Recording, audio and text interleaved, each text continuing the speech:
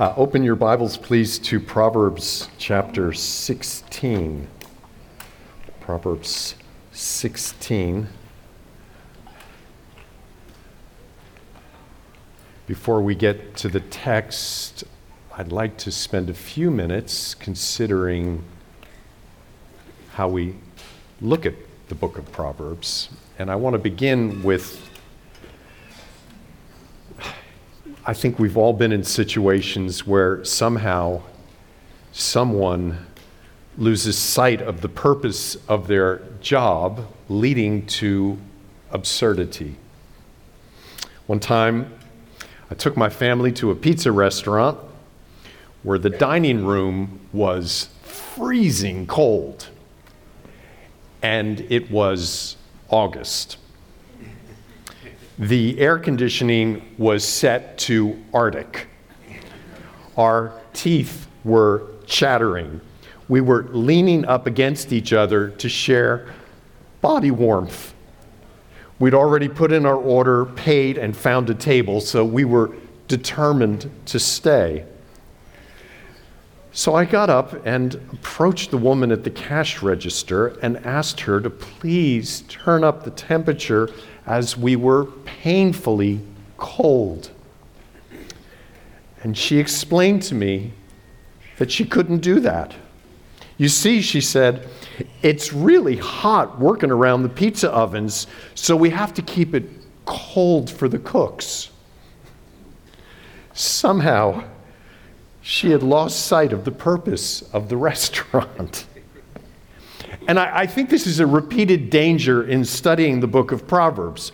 We can be so focused on learning the practices of wisdom that we forget why the book is there in the first place. It's easy to turn this book into a kind of prosperity handbook. Want a happy family? Want to have enough money? Want to avoid relational conflict? Have friends? Influence people? Want to marry well? Follow the principles of Proverbs, and you'll live happily ever after. That is a misuse of the book. There's another misuse of Proverbs, and that's to explain away all the troubles of other people by saying that they failed to listen to the warnings of the book because they were fools. And of course, we are not. Now, Proverbs does make promises that on the whole hold true when a person pursues wisdom. And Proverbs does use the examples of people who forgot wisdom to show the pain it caused them. But that is not why the book is in the Bible. It's not there simply to make us prosperous, as the world defines prosperity. And so, for example, we can so focus on habits of marriage that we lose sight of why we are married. We need to read Proverbs instead in light of the New Testament. We need to read in the light of the gospel. We need to consider the book through the lens of Jesus Christ. And I want to just give you something to think about here in that light. In 1 Corinthians chapter 1, Paul calls Jesus the wisdom of God. So Jesus is the wisdom of God. A few verses later, he says that God made Jesus Christ our wisdom. So the wisdom of God becomes our wisdom. Then in the next chapter, Paul says that we Christians have the mind of Christ.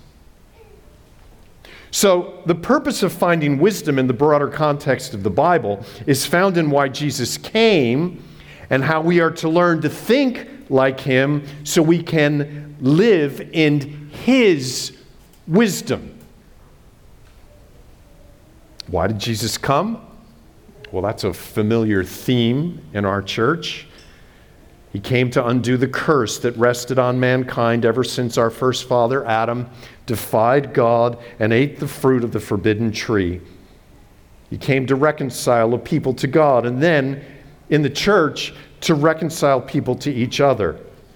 He came to teach us how to live in his presence, under his authority, for his glory, which becomes for us the definition of a happy, prosperous life.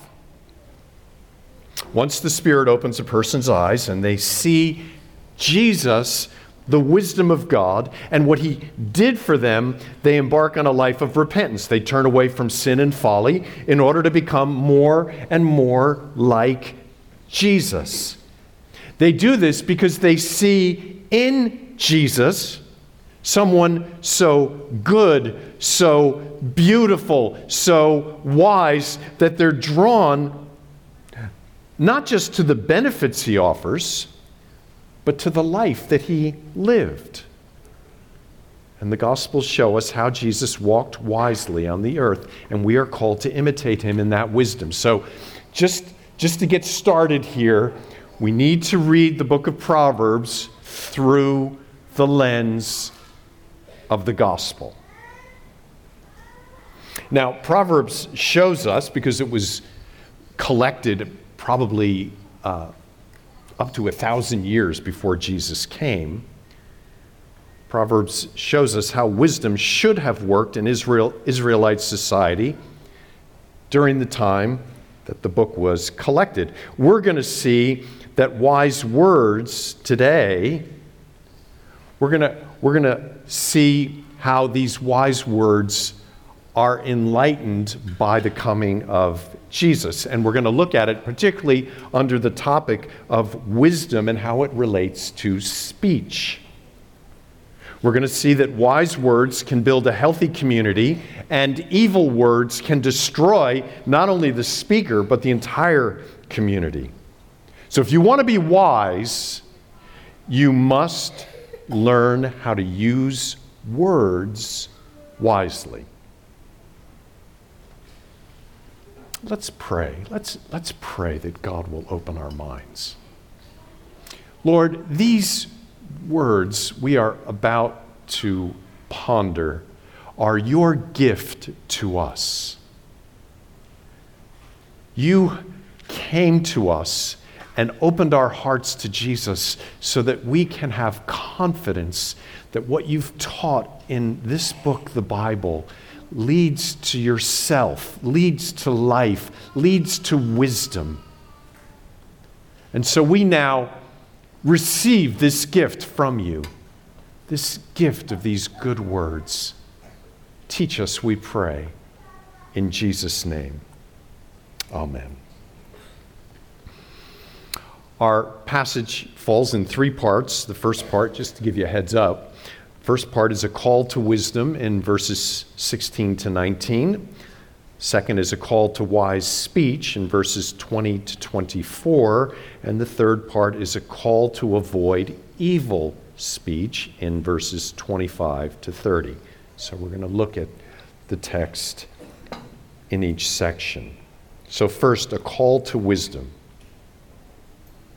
Now, this is a regular occurrence in Proverbs. Before the teacher introduces a topic, he calls us to remember the value of wisdom. So that's how this next section functions in chapter 16. Read with me, starting in verse 16. How much better to get wisdom than gold?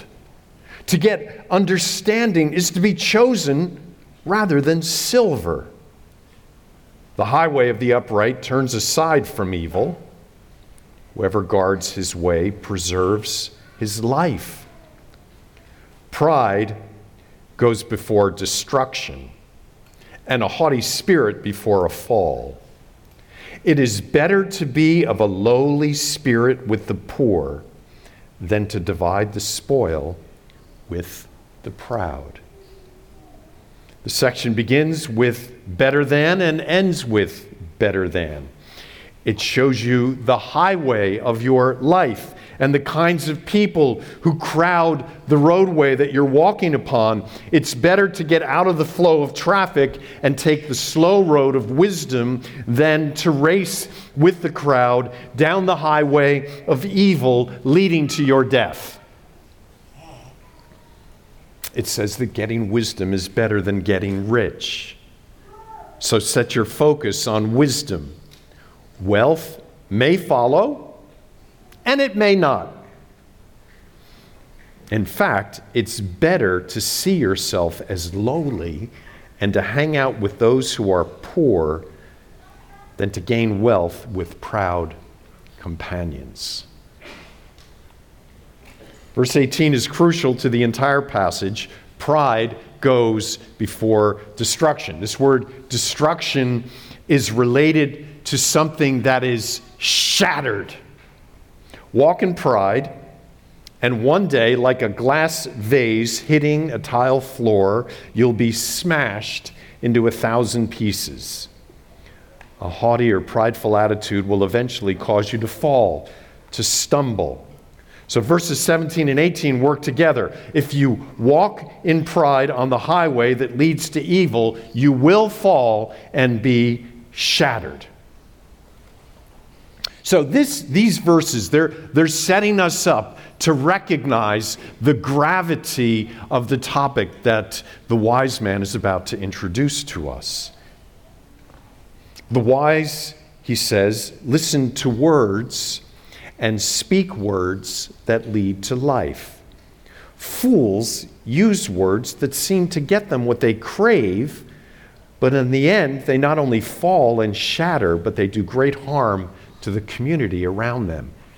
So words are serious, and this is serious business. And so the next section, verses 20 to 24, is a call to wise speech. It's a call to wise speech. Do you think hard about what you are to say before you say it? I have to admit, I usually don't. It's often only in very tense situations, and then even then, sometimes I blabber and then think, what did I just say? I want to tell you a story from the oldest book we have in the English language. Some of you may have suffered through this book in high school or college. It's actually a brilliant book. It's called Beowulf. Beowulf is a hero who comes to a land that is not his own to free its people from the ravages of an evil monster. He is the son of the king in the land of the Geats.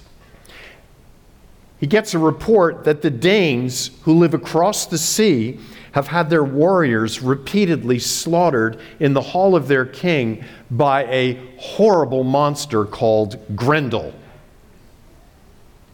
Beowulf remembers the good relations his people have had with the Danes for generations, and he believes he's called to deliver them from the scourge of this monster.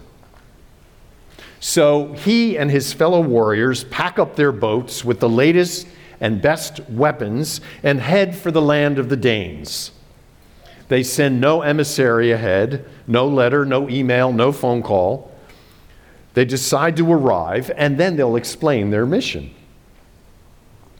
And so they arrive on the shoreline and begin to unload their boats of an amazing collection of the most lethal weapons available to the people of that day. Now, of course, the land has border guards, and the border guards are observing this unfolding before them. And what do you think they think? Well, it looks like an invasion to me. So the captain of the guard confronts them. And it's a critical moment for Beowulf. If he doesn't persuade them of his good intentions, they could be captured or killed on the beach. And so the writer of this ancient tale introduces Beowulf's answer with these words. The leader of the troop unlocked his word hoard. The leader of the troop unlocked his word hoard. In other words, Beowulf carried in his head a treasury of words. He kept them locked up because they were of great value to him. He handled them as carefully as he handled his priceless weapons. Do you count your words as having value? Are they a treasure to you, kept protected in the locked room of your mind to be used only as is fitting for the occasion? Look at verse 20. Whoever gives thought to the word will discover good. Now, the word here in this proverb refers to a saying, something that teaches you, something a wise man would say. Wise words he's heard from a wise person and stored them in his mind. So he's saying if you pay attention to those words and follow their guidance, you will find good. And, the verse continues, blessed is he who trusts in the Lord.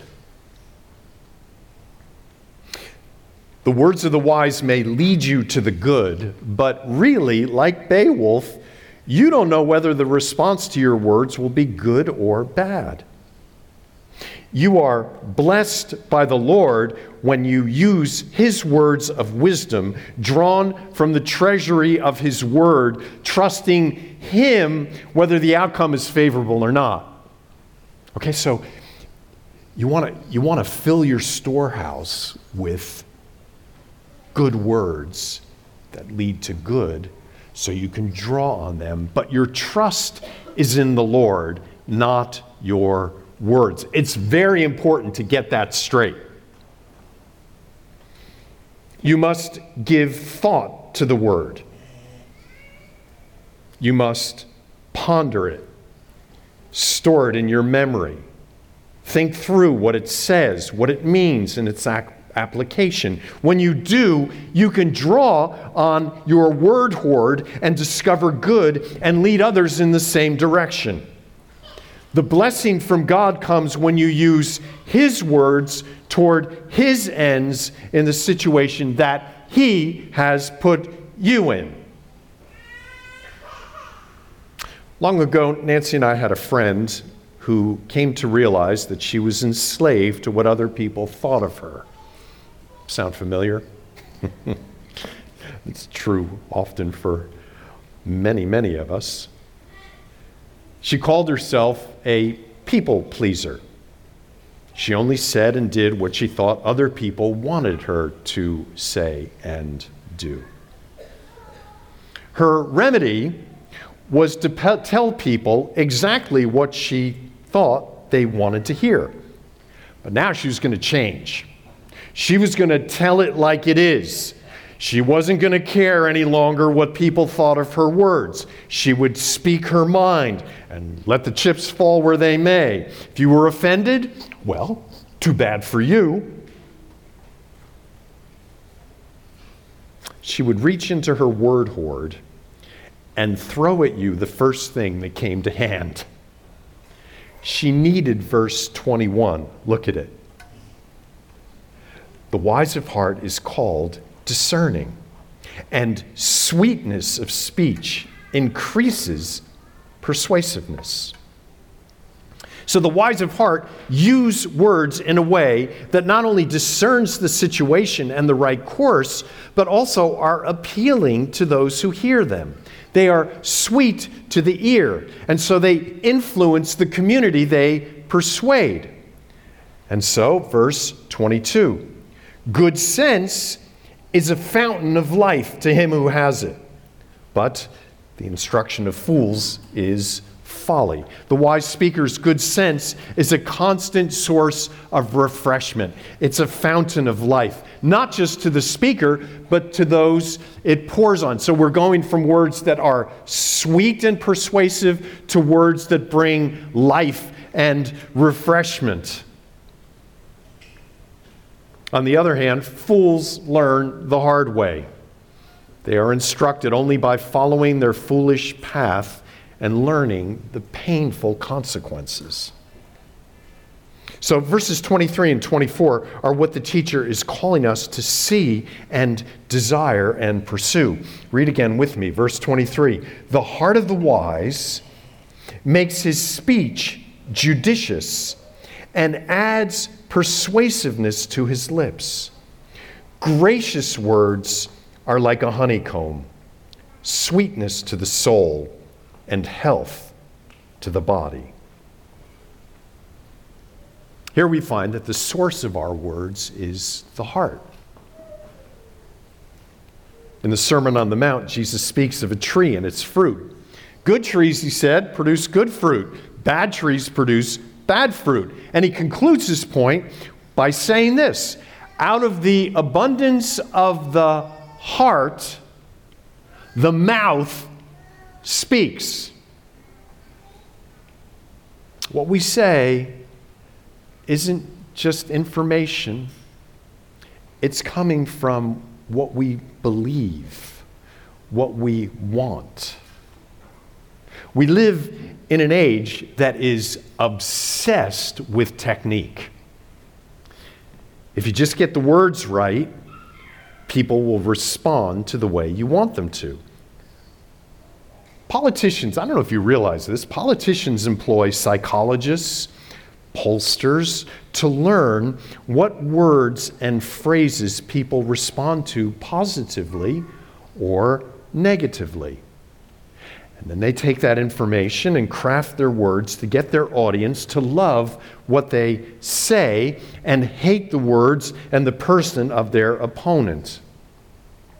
Advertising in the modern age works the same way. We're going to look at this. I'm going to come back to this in the final section. For now, you need to see this. We should not use words as a tool to manipulate and control people. If you are wise, if your inner life, your heart is shaped by wisdom, you're going to speak what is right, what is helpful, what defines the situation accurately, what gives the best direction, and you'll be able to do it persuasively. Not to control, but to bless. So you got to see that difference. We're not looking at words as a means of control. And persuasion isn't control. It's not manipulation. It's laying out what's real and true and good and wise so that people in your words come to get it and want to follow. The effects of your words will be like the effect of honey. Now, in the ancient world didn't have sweets like we do. And people would seek out honey for two purposes. Number one, to sweeten their food. It was a real treat. And number two, to heal their wounds. Words can delight in their beauty and truthfulness, and they can heal broken hearts and broken communities. So again, I want to ask you a question. Do you understand the power of your words? Do you realize that you can do great good? You can do great good by speaking good and true words with sweetness in your speech. Do you see that you can have a good influence on other people by speaking wisely? The way to words that strengthen and heal and give good direction is through your heart. So they're not the words of technique. They're words that have been embedded in your very soul. Store in your heart the Word of God, and you will have a word hoard to draw on in any situation. So words have a power to do massive good. But there's a dark side to words as well. That was perfect.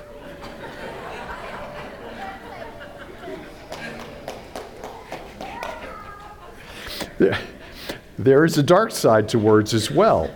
And to that, our teacher turns our attention in verses 25 to 30. So the third section here, a call to avoid evil speech. Look at verse 25. There is a way that seems right. Let me read it again, different accent. There is a way that seems right to a man, but its end is the way to death. Now, the position of this verse, we could take and isolate this verse from all of Proverbs, but you've got to see that whoever collected this text, put these verses together, he wants us to see their relationship to the words we use. People tell us with their words a way that seems right. Or we speak words to ourselves. They seem right. These words tell us that if we follow their direction, they'll lead us to what we want. And the wise man says, beware. What seems so right, a can't-lose strategy to permanent wealth, a simple plan of diet and exercise that will remedy all that ails you. But hidden from your view are things that are far more powerful than the promised remedy. And those things are deadly. Greed is deadly. Obsession with your health draws you away from God and His plan for your service to others. Because these and all folly are rooted in pride. So you follow a path, it seems right, but what may seem to be true may prove to lead to death. We've got to think about that, and now we're going to be shown how that can work. Verse 26 shows us that need often drives us. Look at verse 26. A worker's appetite works for him. His mouth urges him on. Now, what it says is really simple. The need for food will prompt you to work. But the proverb, I think, has a deeper current. His mouth could also refer to what he says. He may have an appetite for other things besides food, and he listens to words or speaks words that convince him that his desire and his plan are totally reasonable. But verse 25 has already warned us that his plan may lead to death. Beware that pride and desire that can lead down the path of folly, leading ultimately to death.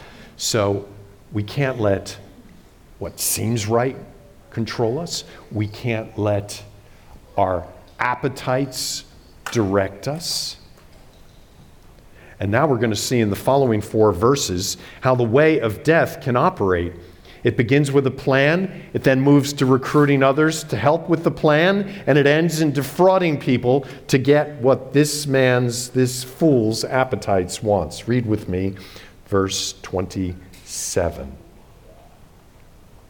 A worthless man plots evil, and his speech is like a scorching fire. A dishonest man spreads strife, and a whisperer separates close friends. A man of violence entices his neighbor and leads him in a way that is not good. Whoever winks his eye plans dishonest things. He who purses his lips brings evil to pass. His plan in verse 27 results in speaking to others, drawing them in. He plots evil and then he speaks it. In verse 28, he whispers in your ear slanders. He separates close friends by speaking evil of a person secretly, quietly, just for prayer. That's an excuse I've heard used for gossip. Slander is simply words used to harm another person's reputation. They're not meant to heal. They're not meant to restore. They're not meant to correct. They're meant to harm. That's what's going on here. The slanderer separates friends, puts them at odds with each other, destroying the unity of a community. His words, his speech, start a fire that burn other people along the way. Verses 29 and 30 work together. He entices his neighbor to do something that promises good, but actually defrauds him. It puts his neighbor on a path that is not good for him. We don't know the background to verse 30. It's obviously some cultural thing that we really don't know about winking your eyes and pursing your lips, but clearly they are secret signals to an accomplice to defraud the trusting neighbor of verse 30. So we see in this section that just as words can bring life and can unify a people, words can work death and destroy a community. So there's this beautiful promise of the beautiful, good, true, powerful effects of wise words. And then there's this great warning of how destructive words can be. These destructive, deceptive words fill the world we live in. Now, we're so used to this, I don't think we recognize it. My family, sometimes I watch sports or television with them, and an ad comes on, and I start talking to the television, and they all gaze at me. Why does he talk to advertisements? But I do, because you hear deceptive words in the realm of advertisements for products, and you hear deceptive words in the speech of politicians seeking your money and your vote. Often the winking comes by placing an image of our desires next to the product. I'm sure you've seen this one. The young, attractive couple nestled on the couch with a bowl of popcorn, smiling and laughing together as they watch the streaming entertainment service. Only $9.99 a month plus extra taxes and fees may apply. Proverbs tells us to be perceptive to the wink and the nod and the shuffle and the weasel words, to images that make promises they cannot keep. Politicians make outlandish statements that incite their base. Later on, you find out that they don't really believe the words they said, or even worse, they don't even know if they're true or not, and they do not care. They just know their words get results, and that's all that matters. So we need to examine words in this way. We need to recognize, is this person trying to persuade for my good and the good of the community, or is he trying to manipulate to get something out of me that he wants? There is a way that seems right to a man. God calls us to be discerning of the words of others who call us to join them in their evil. And he calls us to use our own words as a gift that both sweetens the life of others and heals what is damaged. And we've all experienced both. There are times when you are discouraged. The encouraging words of a friend can absolutely transform your outlook. And there are times where you hear evil words and they lead you to anger or judgment. We must be aware. I began this sermon saying that wisdom must be understood in light of the gospel. Wisdom is found in the person of Jesus. We learn how to speak and how to listen to words of others by watching and listening to Jesus.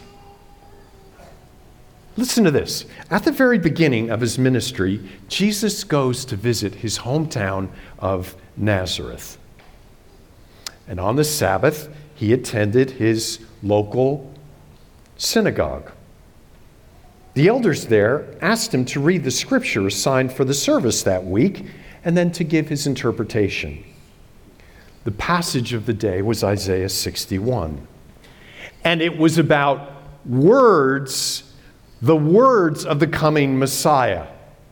The Spirit anointed him to proclaim good news, to proclaim liberty, to proclaim the year of the Lord's favor. After Jesus read the text, he said that what they just heard in that room from Jesus' own mouth was fulfilled right then and right there. Now, you would think some people would be scratching their heads at that moment because they were just at church like they were every other week, and they had a guest speaker, and all of a sudden he's transforming the universe. But listen to how they reacted. Here's the verse that follows this passage. And all spoke well of him and marveled at the gracious words that were coming from his mouth. So we have the mind of Christ. Christ is the wisdom of God for us.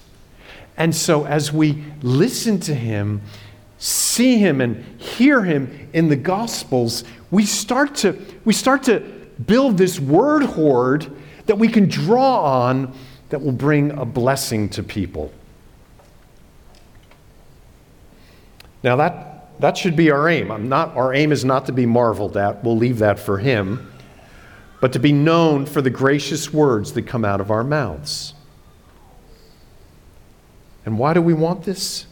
Because Jesus has not only loved us and forgiven us our sins and saved us to eternal life, Jesus has revealed himself to us in his truthfulness and beauty and goodness. And as we see him, we are compelled to be just like him, to speak words that have similar effects.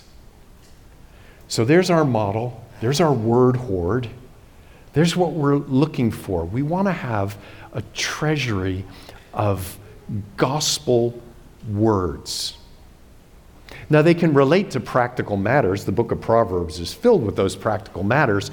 But the ultimate end is the glory of God, not just getting along in life so that we have few problems. So the application of this passage in Proverbs is quite simple.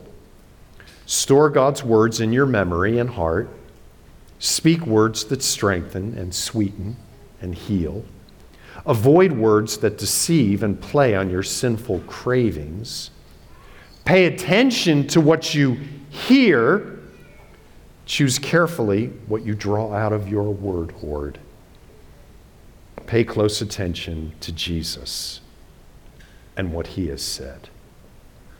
Because, verse 20, whoever gives thought to the word will discover good, and blessed is he who trusts in the Lord. Let's pray.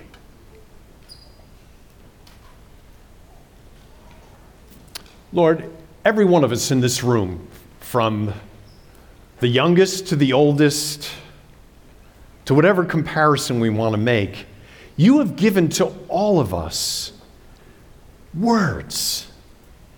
And you have given us the power to not only affect ourselves, but the people around us with our words.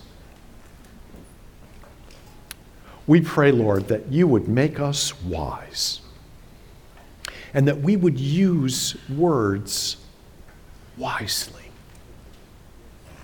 Whether we're in a sales negotiation at work, dealing with a difficult customer, dealing with a difficult 2-year-old, whatever the situation, Lord, you want us to use words to bless, to define what is right and true and good, to be persuasive. And so we pray that you would work with us to develop this word hoard in our hearts that we can bring out to do your work and your will in this world. Transform us, we pray, in Jesus' name. Amen.